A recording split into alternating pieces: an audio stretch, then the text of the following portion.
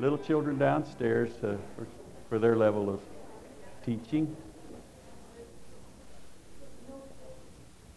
Well, it is so good to see everyone here today. Look around. We have a nice crowd for a very busy weekend.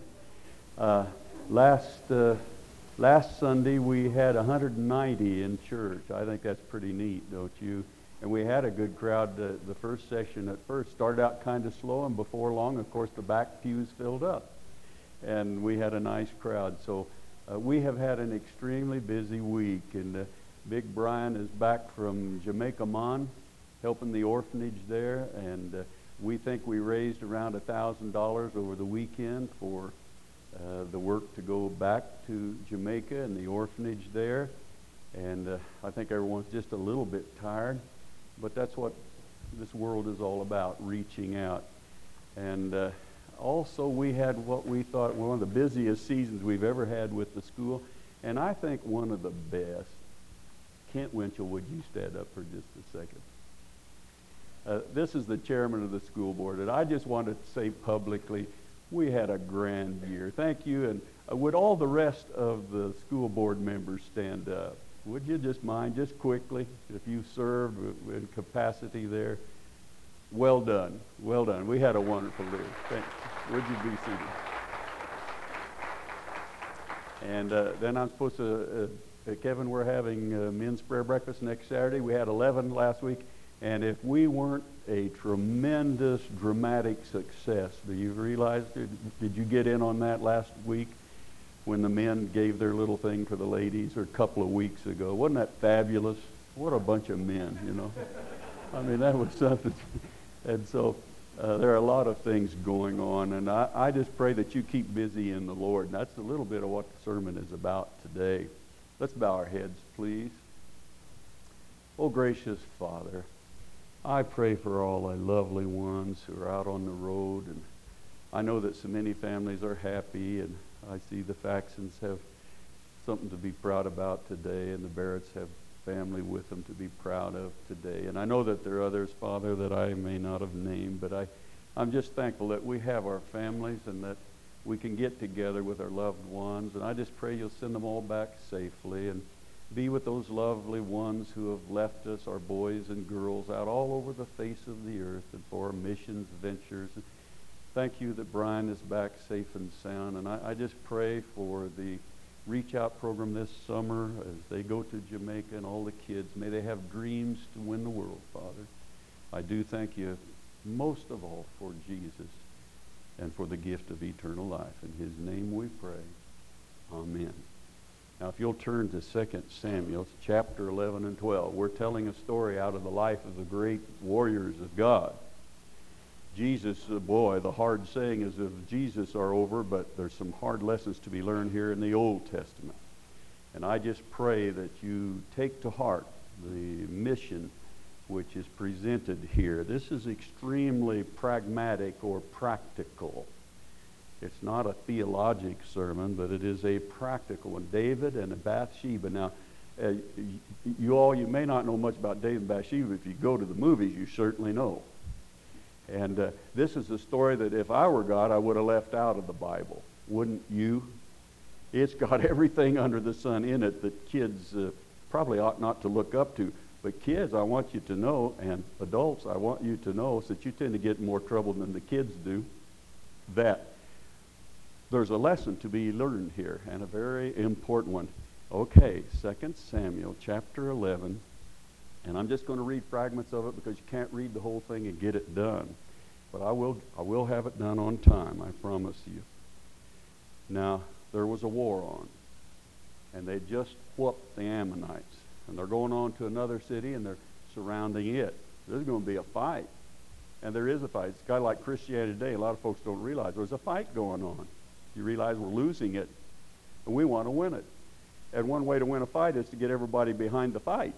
And get them to know that they're in a fight, that they're being assaulted by very formidable forces. Formidable indeed they are, and they are arrayed against us. There was a fight going on way off in another city, Rabah, But David remained in Jerusalem. Now, if you had the top general on the face of the earth, you'd want him where the fight was, but he's in Jerusalem, see? That doesn't make any sense. You wouldn't do that, would you? If you want to win the world, you can't stay here in the valley, can you? If you want to win the world, you got to go out. And notice, I'm just going to read fragments of it. But David remained in Jerusalem. 11, verse 1. What's he doing there, that clown? Well, one evening, verse 2, David got up from his bed and he walked around on the roof of the palace, and from the roof he saw a woman bathing. The woman was very beautiful. Oh, no, I can't believe that. Remember, this is the day before silicon influence. And shapes that you saw in women in these days were the way God intended them to be shaped. Comme ci, comme ça. But they weren't artificial shapes. You can bet if the Bible says that was a beautiful woman, she was a beautiful woman. Always gets my heart here because I look out over the crowd and I see some of the beautiful women that we have in the church here, and it scares me sometimes. Wow. And I think of that adjective, wow, see. And the woman was very beautiful. Now, what in the world was he doing up there looking over someone else taking a bath? Well, he was bored with life. And I think you'll find that you'll be in less trouble if you're not bored, than if you'll keep busy in the name of the Lord. And so something was conceived in his heart, lust. And he commits that sin, which leads to adultery and which leads to other compounding. Now, we're going to see that sin is a stair step. Sin is never still. Sin is never static. It's always progressive. It's always changing. And we'll see that here very definitely, see. The woman conceived and sent word to David saying, I am pregnant. Now, those three words have changed more lives than probably any other three words on the face of the earth. I am pregnant. I'll swear I had a major in zoology and biology and paleontology and every other thing, but we had 4 or 5 kids before we realized what was involved. And maybe, you see, that happens, doesn't it? You know, you're not in the control of everything, you see, under all circumstances, not at all. And certainly this was not the case. I am pregnant can change a life. And quite often to the wonderful goodness, and quite often to a deterioration of lifestyle. And that ought not to be really, should it be? Well, now the king had something on his heart and mind. Here he is consorting with a woman that doesn't belong to him, and she is pregnant, and you know, after about 9 or 10 months, it's obvious. And I have a picture of Kitty standing before Buddha in San Francisco, and she's 9.5 months pregnant, 10, 11 months pregnant, and she's about the size of old Buddha. And you know, you couldn't keep that a secret from anybody, could you? Like some of the little old church ladies when someone gets married, you know, they just wonder, you know, how many months is it and all this? Goodness me. I hope we're more involved in life than that. Well, some of the little old men are involved in that business too. So, you know, as I worry about life and the circumstances which are involved here in our own day, in our own race, he had a problem. He wanted the woman and didn't want to give her up, so he had to get rid of the husband. So look at verse 10. Verse 10. Uriah was a wonderful man of God, and he had a two-edged sword, and he stood there toe-to-toe with the worst enemies on the face of the earth. And he was a hero. Like we have heroes in the congregation here today. I mean, men who laid their life down, who suffered, who were prisoners against our enemies, you know. And I'm just so proud of them, and I just love them. Warriors, you see, aren't afraid. They may be afraid, but it doesn't show in their performance, does it? Oh, yeah, flesh and blood has to be frightened. But these were fighters. And Uriah was God's holy man. And the king called him home because what he has to do is have him spend some time with his wife so that he's not charged with the new little baby that's born in this vale of tears. That's kind of sad, isn't it? Kind of sad. A little guy needs a papa. A little guy needs its mama. And that's the way it's supposed to be in God's plan. But Uriah was a funny guy. He came to the king and he said, I'm not going to go down there and stay with my wife and eat good food and just lounge around while God's men are dying in behalf of the cause. You know, what a hero. He had a recreation break and he chose not to take it. And he chose not to take it. He's a hero. He says, if my men are laying out in the field, then I'll lay at your feet, O king of mine, to serve you, and see that your cause is made. Well, now, we have a problem here, don't we? First of all, we had eyes that see. Oh, be careful, little eyes that see. Remember the little kids singing that? And then that leads to adultery. And then adultery leads to a bunch of lies. And eventually it's going to lead to murder, isn't it? And if I see sin never holds still, does it? Never stays the same. It just grows. So it's got to grow the other way, smaller, or it's got to grow greater. It never stays the same. You can't just have it. I'll just have this little sin and I'll let it kind of ride. It won't ride. It will get worse. It will get worse. So look at this. This is cool. Why didn't you go home? The king says, get down there so that you can cover my lies. See, we didn't tell him that, did he? Now look on the next page in my Bible, number 14. Put Uriah in the front line where the fighting is fiercest. Then withdraw from him so he will be struck down and die. Now that's pretty chicken, isn't it? He just didn't have a sword fight over this woman that didn't belong to him. He killed him the coward's way. And put him in a vulnerable position. By the way, great heroes are the ones who go against the walls and they can pour liquid Greek fire on you, or boiling oil, or drop stones on your head, or shoot you with a rain cloud of arrows. And that's where the heroes are, hand to hand, nose to nose, see, with the tough people of life. I'd like to think those are the missionaries. Those that are out there, even far removed from the golf course, doing hard things. They're the heroes. And Uriah was one of them. So he'll be struck down and he will die. Look at verse 27. That happened. You plan the murder of another one, it's liable to happen. That's why he says, don't even think of murder. Don't even think of lust. Don't even think of a woman, because those things lead to action. See, it never stays the same. And sure enough, Uriah killed one of God's great men. And after the time of mourning was over, verse 27, David had brought her to his house, and she became his wife, and she bore him a little boy. But the thing David had done displeased the Lord. Now you think of that. He not only caused death, he not only cheated on a good man and besmirched an honorable woman's reputation, but what? It displeased God. Now that's the heart and soul of sinning, isn't it? It makes God angry. Now if you can afford to make God angry, have your way. Notice in chapter 12 that Nathan, a little country boy preacher, there's 5 Nathans mentioned in the Bible. He's not particular, he's not that special, but he's a fearless man of God. I tell you, I look at the world, folks, and it's sick, sick, sick. And that's the nicest thing I can say about it. And that isn't much to say about the world. And the world is very cruel to its devotees. Satan requires much of his disciples. Satan requires everything, as God would require everything, but one of them pays off, and the other pays off unto eternal damnation and hell.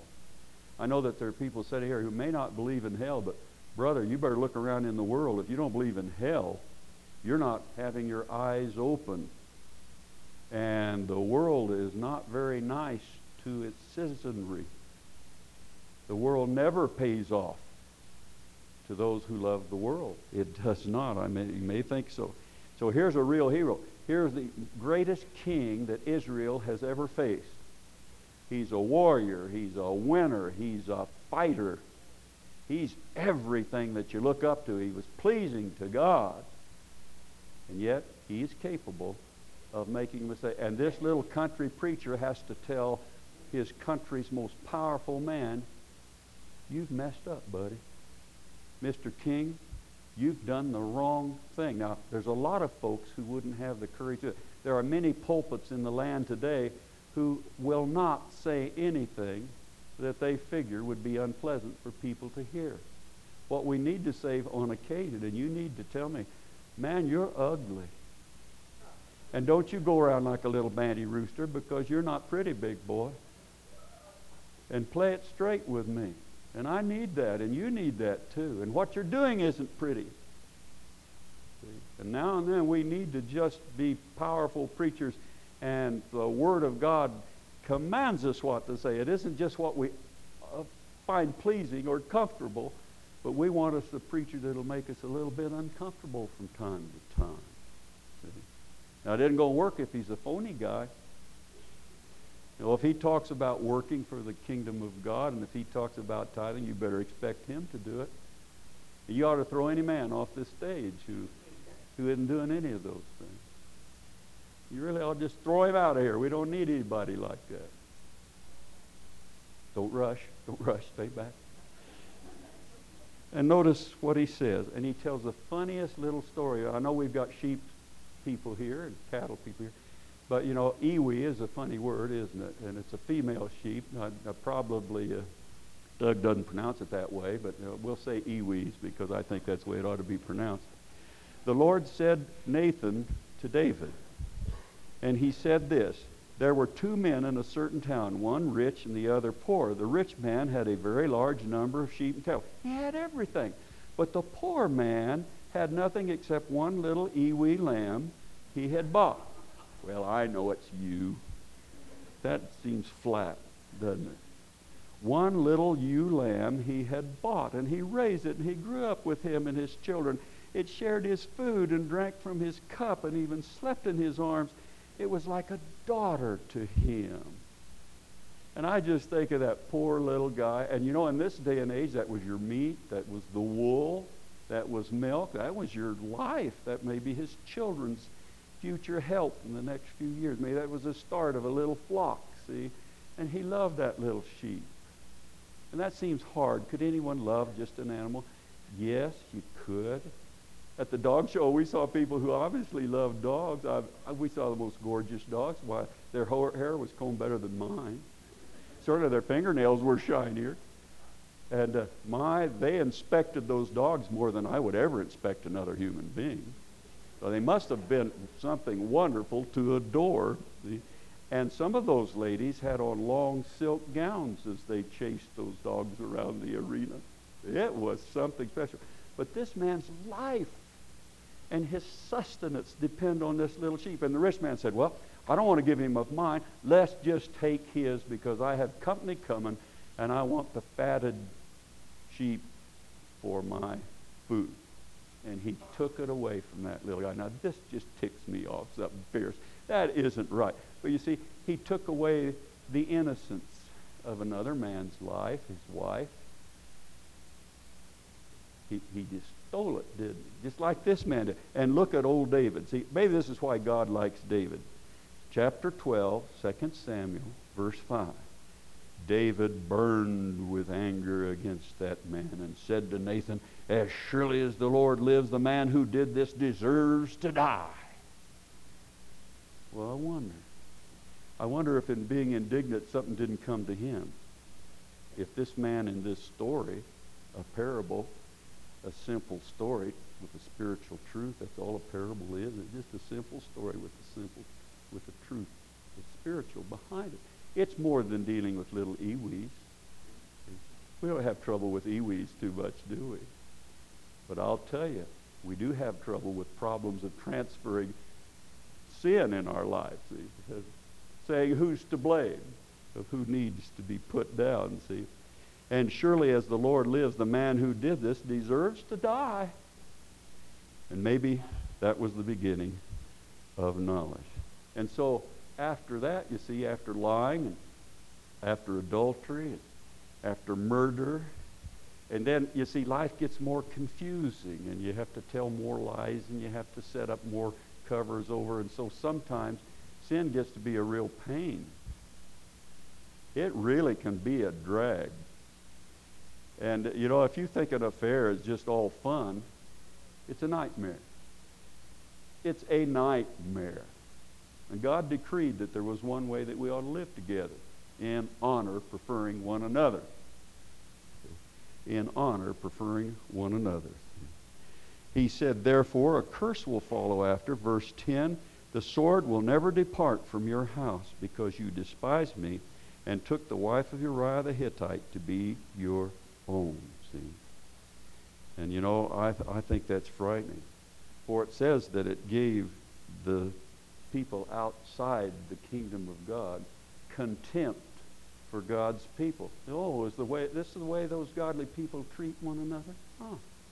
Is this the way the church cheats on one another? Hey, in the world today, you can cheat on anybody. It isn't even a disgraceful thing. It isn't. It's disgraceful in the house of God. But see, it's not in the world. It is not in this church, you see, that you can do those things with impunity. Something must follow after, and that is God's divine judgment. And verse 13, it hits him, bang, you know. This guy, maybe you'd have to take a hammer to hit him between the eyes, and maybe he would wake up. Isn't that most men are kind of like that, aren't they? Is that right, ladies? I mean, it takes a fairly blunt instrument between the eyes to shape your husband up from time to time, doesn't it? But it does happen, and repentance genuine does come. Look, verse 13. Then David said to Nathan, I have sinned against the Lord. Confession is made unto salvation, isn't it? We see that in the New Testament. Confession is made unto salvation. Confess his name. Confess your sins. See? Confess your faults one to another. It's a biblical thing. Share that responsibility. And Nathan replied, the Lord has taken away your sin. You are not going to die. You deserve to die, you rascal, you, but you're not going to die. I deserve to die, but I'm not going to die. I'm going to look toward, as long as I stay with Jesus, as long as I seek his will in my life, as long as I'm part of his body, as long as I love the Lord and his commandments, I don't need to worry about eternal damnation. I don't need to worry about hell. Hell's not a big problem to me. It's the hell that I find on earth that worries me more than eternal hell. Eternal hell's real for those. The light at the end of the tunnel is there, but it may or may not be the bonfires of hell, or it could be the glowing gates of heaven. I tell you, there's a choice that needs to be made in this life, and having made it, you can relax. You can relax. And you can be at peace with the Almighty God when you're born again, when you love the Lord, when you're seeking his will in your life. Then forgiveness comes after repentance, see. But because by doing this thing you have made the enemies of the Lord show utter contempt, the son that you will bear will die. Now, I just can't believe that. That's just plumb pagan. What kind of God do you have? Bully God.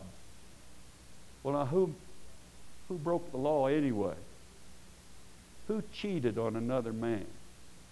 Who killed contemptibly in a coward's way another man? Who asked for problems? The man who committed the sin. And we have it, don't we? In Romans, the soul that sinneth, it shall surely die. One thing you can count on today, folks, the soul that sinneth, it shall surely die, unless you have Jesus Christ. It's just true as anything on the face of the earth. See? Well, I think sometimes the church is held in contempt, because sometimes those things happen. Now, not 1/100th as often as it happens in the world. In the world, it's so commonplace that people cheat on each other, but it is not commonplace in the house of God. I'm thankful for that. And so in 7 days, the little boy dies. The little baby dies. But, you know, don't weep for the little boy. Wonder what happens to the little boy. We don't believe that so much baloney that you hear about. The soul that sinneth, it shall die. Did the little baby commit a sin? He did not. Therefore, he does not die. That little baby, I just love. I'm at an age where I think about going home to be with the Lord Jesus, and I pray that my heart and my soul is as pure as the tiniest little baby. We had a little baby here, 1 year old last night. Is that about right? Was that when the birthday was? Bless her heart. And would I love to have her soul pure, innocent, sweet, right with God. She hadn't made a single mistake in her life yet, and won't till she's accountable to God Almighty. That's the way it ought to be. I'm so thankful that I think it's pagan to believe anything else. It belongs to God, the life of a tiny child. Thank God for that. That someone doesn't have to come sprinkle her or come baptize her or do something else. But she's not ready. She hadn't done anything worthy of being cleansed yet. Sure, her soul will soar to heaven, and so did the little boy, 7 years old. I bet he was a beautiful little boy at that, don't you? And that's a sadness, isn't it? And then in conclusion here in this chapter, when the little boy dies, he is abjectly crushed because now he sees that there's a problem with sin. There are results. There are results. And it leads to the death of the tiny boy, as well as the death of his daddy and many other things, as well as all the lies and all that. And so he prays, oh, spare the baby, spare the baby. But when it does not, he washes his face and shaves, and he goes out before the people to worship publicly with them. And he said this in verse 22 of 2 Samuel 12. The Lord may be gracious to me, and let the child live. Ah, but now he is dead. Why should I fast? Can I bring him back again? I will go to him, but he will not return to me. And he realized some things done cannot be undone. And you can try to restore sins and the damage done, and you can repent of sins, but always beware there will be problems inevitably with sin. The best thing to do is to not get involved with sin, to do the right thing when it is time to be done. And then listen to the conclusion in verse 24. Then David comforted his wife Bathsheba, and he went to her and lay with her. She gave birth to a son, and they named him Solomon. Well, you see, it's not all bad. Solomon, the wisest man who ever lived. Solomon, who continued the reign of God, and it was eventually, you see, with repentance, there can be rectification of sins, though not total restitution. Will never be so. But God didn't kill one of his great men. God didn't just kill every sinner. No, he wants you to live. Let me come up with three conclusions, because the subject of this sermon's title was this. Is there a way to learn from our mistakes? Let's see if there are. I think that there are. Survival in this vale of tears is pretty tough, isn't it? You work, you labor, you try, you make mistakes, and I think life is pretty much a trial and error, don't you think?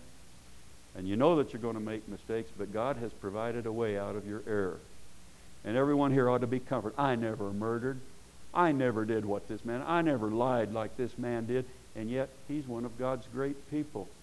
And there's a wonderful grace here. Now, that's not a cheap grace, because you see, there was a price for the sin. There is no cheap grace.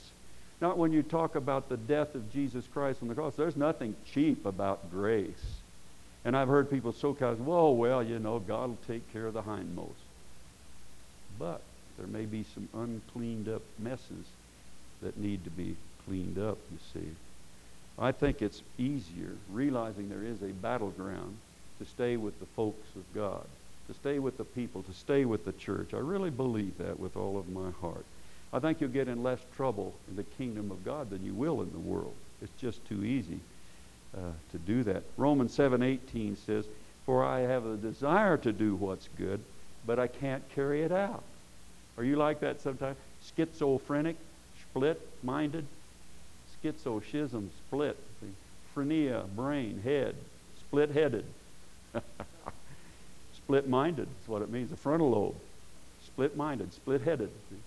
Well, there's nothing wrong with split-headed. There's a lot of split-headed people going two ways at once. That makes a split between the two, doesn't it? Two ways once. Well, stay with the bunch. In Romans 12:10, Paul said, now in honor you prefer one another. In honor. Now you see that word in honor was modified. You walk with integrity with your brother and sister. You walk in honor with those who love the Lord.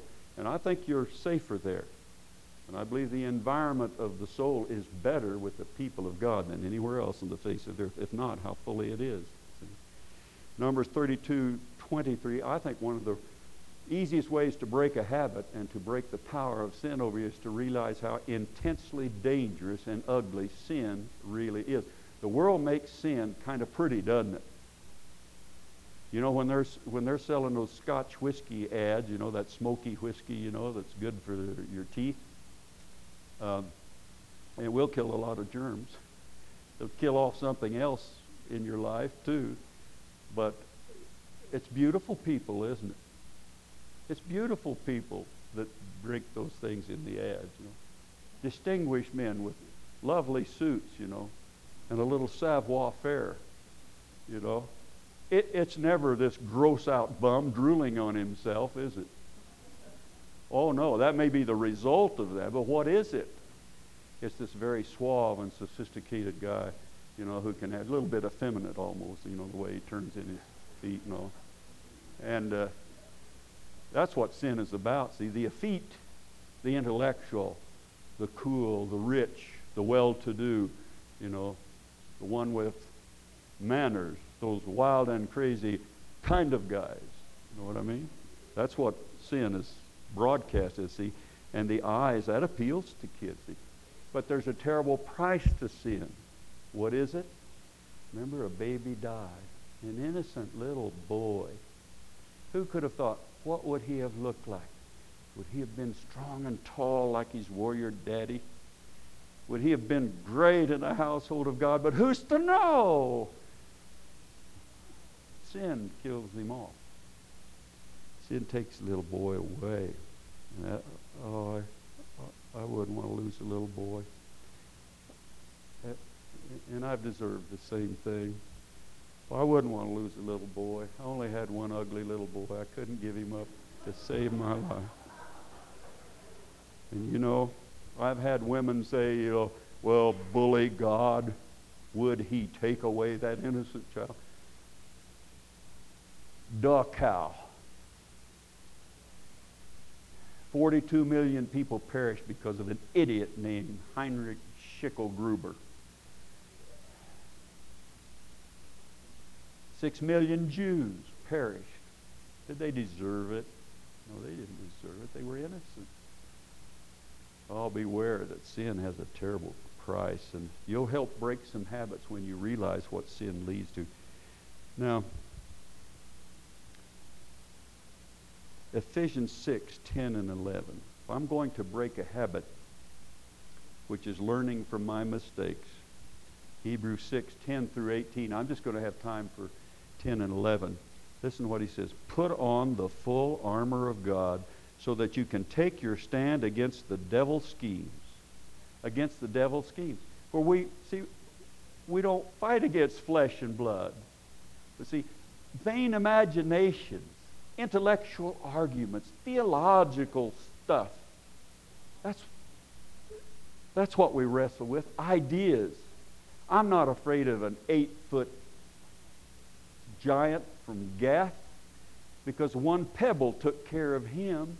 You see, with God, a small stone is enough to defeat that kind of thing. See, it's the ideas of the world, humanism, socialism, communism, see, atheism, all those things of modern life. The occult world just attracts kids right and left, doesn't it? It's an imagination thing, and it gets hold of their imaginations. See? Well, put on that full armor of God, and finally be strong in the Lord and in His mighty power. Now, you can read through that 10 through 18, but he talks about prayer. He talks 3 times about the Word of God, and the sword of the Spirit is the Word of God. It's an offensive weapon, isn't it? He said, put on the whole armor of God. See? I think with God's people today, they'd have to add some armor across the rear end because a lot of the time the church is retreating. They're going the other way, and their big fat derriere is being exposed to a spear thrust. But in those days, you didn't run. You didn't run. The church chooses to run way too many times. I'm not discontent sometimes with that. I hope that you are too. And we need to put on the whole armor of God. Keep busy, because remember that sin just gets worse with time unless it's eradicated, unless you throw it out.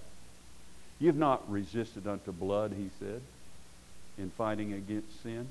Not a one of us has paid the price. By the way, I just talked about it. 27 Chinese in a small house church in northern China, in a town where they melted steel and made heavy machinery. Because they were caught in church and had Bibles, 27 of them were staked out in an arena, and the hot slag from the steel mill was poured over their bodies. Steel cools off at 2,700 degrees Fahrenheit. In the Sudan, over 120 people have been crucified who belong to the Lord Jesus Christ. In this day and age, they had a crisis in their belief, didn't they? And you and I haven't been called to do that. It is good then to realize what sin can do. It can take our lives away. And then lastly, listen to this.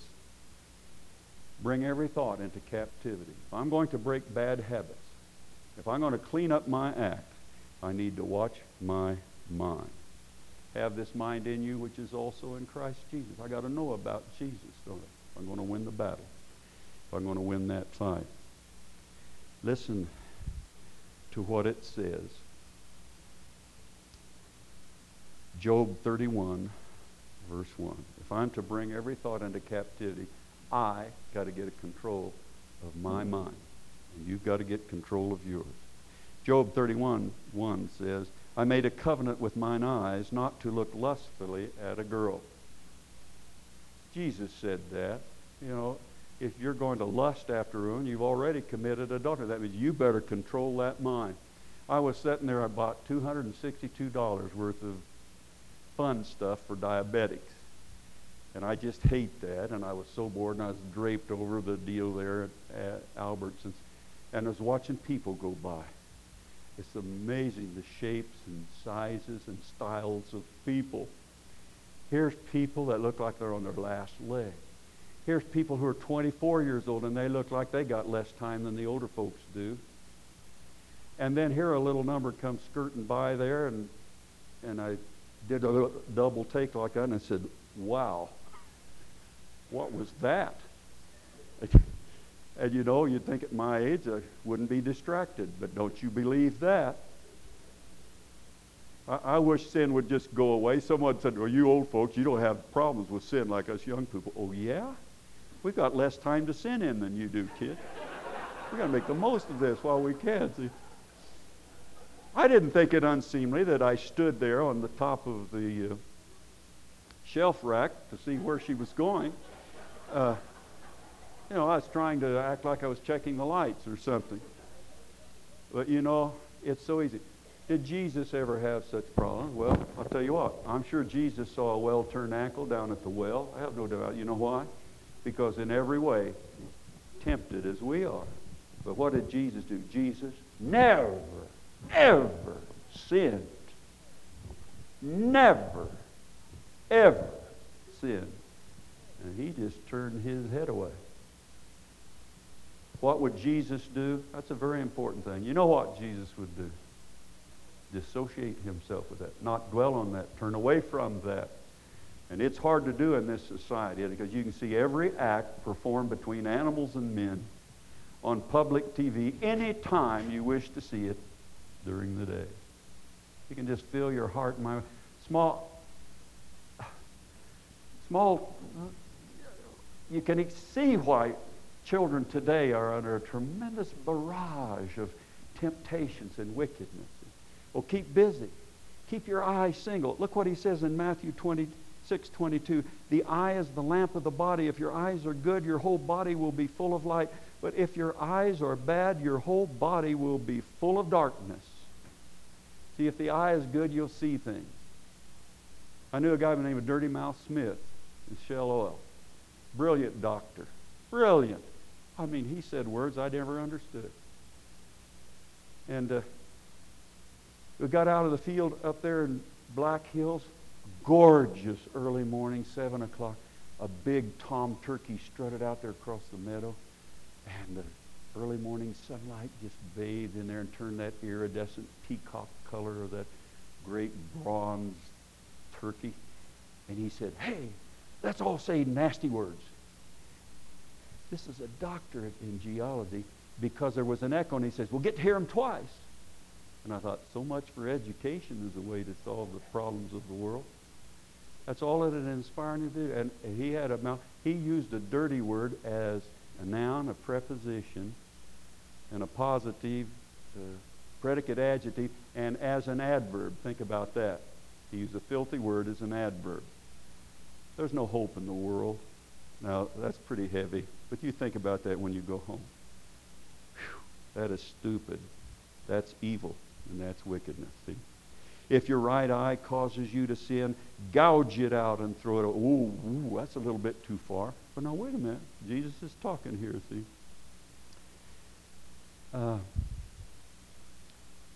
It is better for you to lose one part of your body than your whole body to be thrown into hell.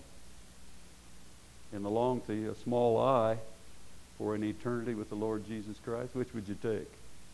I think it'd be a better deal to go through sight without an eye, go through life without the eyesight, wouldn't you? Well, remove your hands. If it's money that's bugging you folks this morning, you get rid of that job that got you around money. You don't belong there. Don't tempt yourself daily. See? Watch what you see. Don't be around money. If it's drinking, you stay away from the bars. That's not a good place to meet a future husband or a future wife in the first place. You stay away from there if that's a problem. If it's drugs, you don't even experiment with it. Because most people cannot handle drugs of any kind, especially the very dangerous ones. And don't even experiment with it. See, don't begin. The best way to break the habit is to not begin it. I conclude with this thought. Doing God's will requires a crisis of belief. A wonderful book by Thomas Blackaby. And it said this: doing God's will requires a crisis of belief.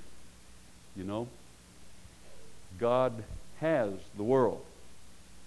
He's not working very hard in the world today. The world is working hard to give you sin. They're making sin delightful. They're making sin false. Satan never rewards well those who follow after him. It is only Christ who rewards people with eternal life when they follow after him.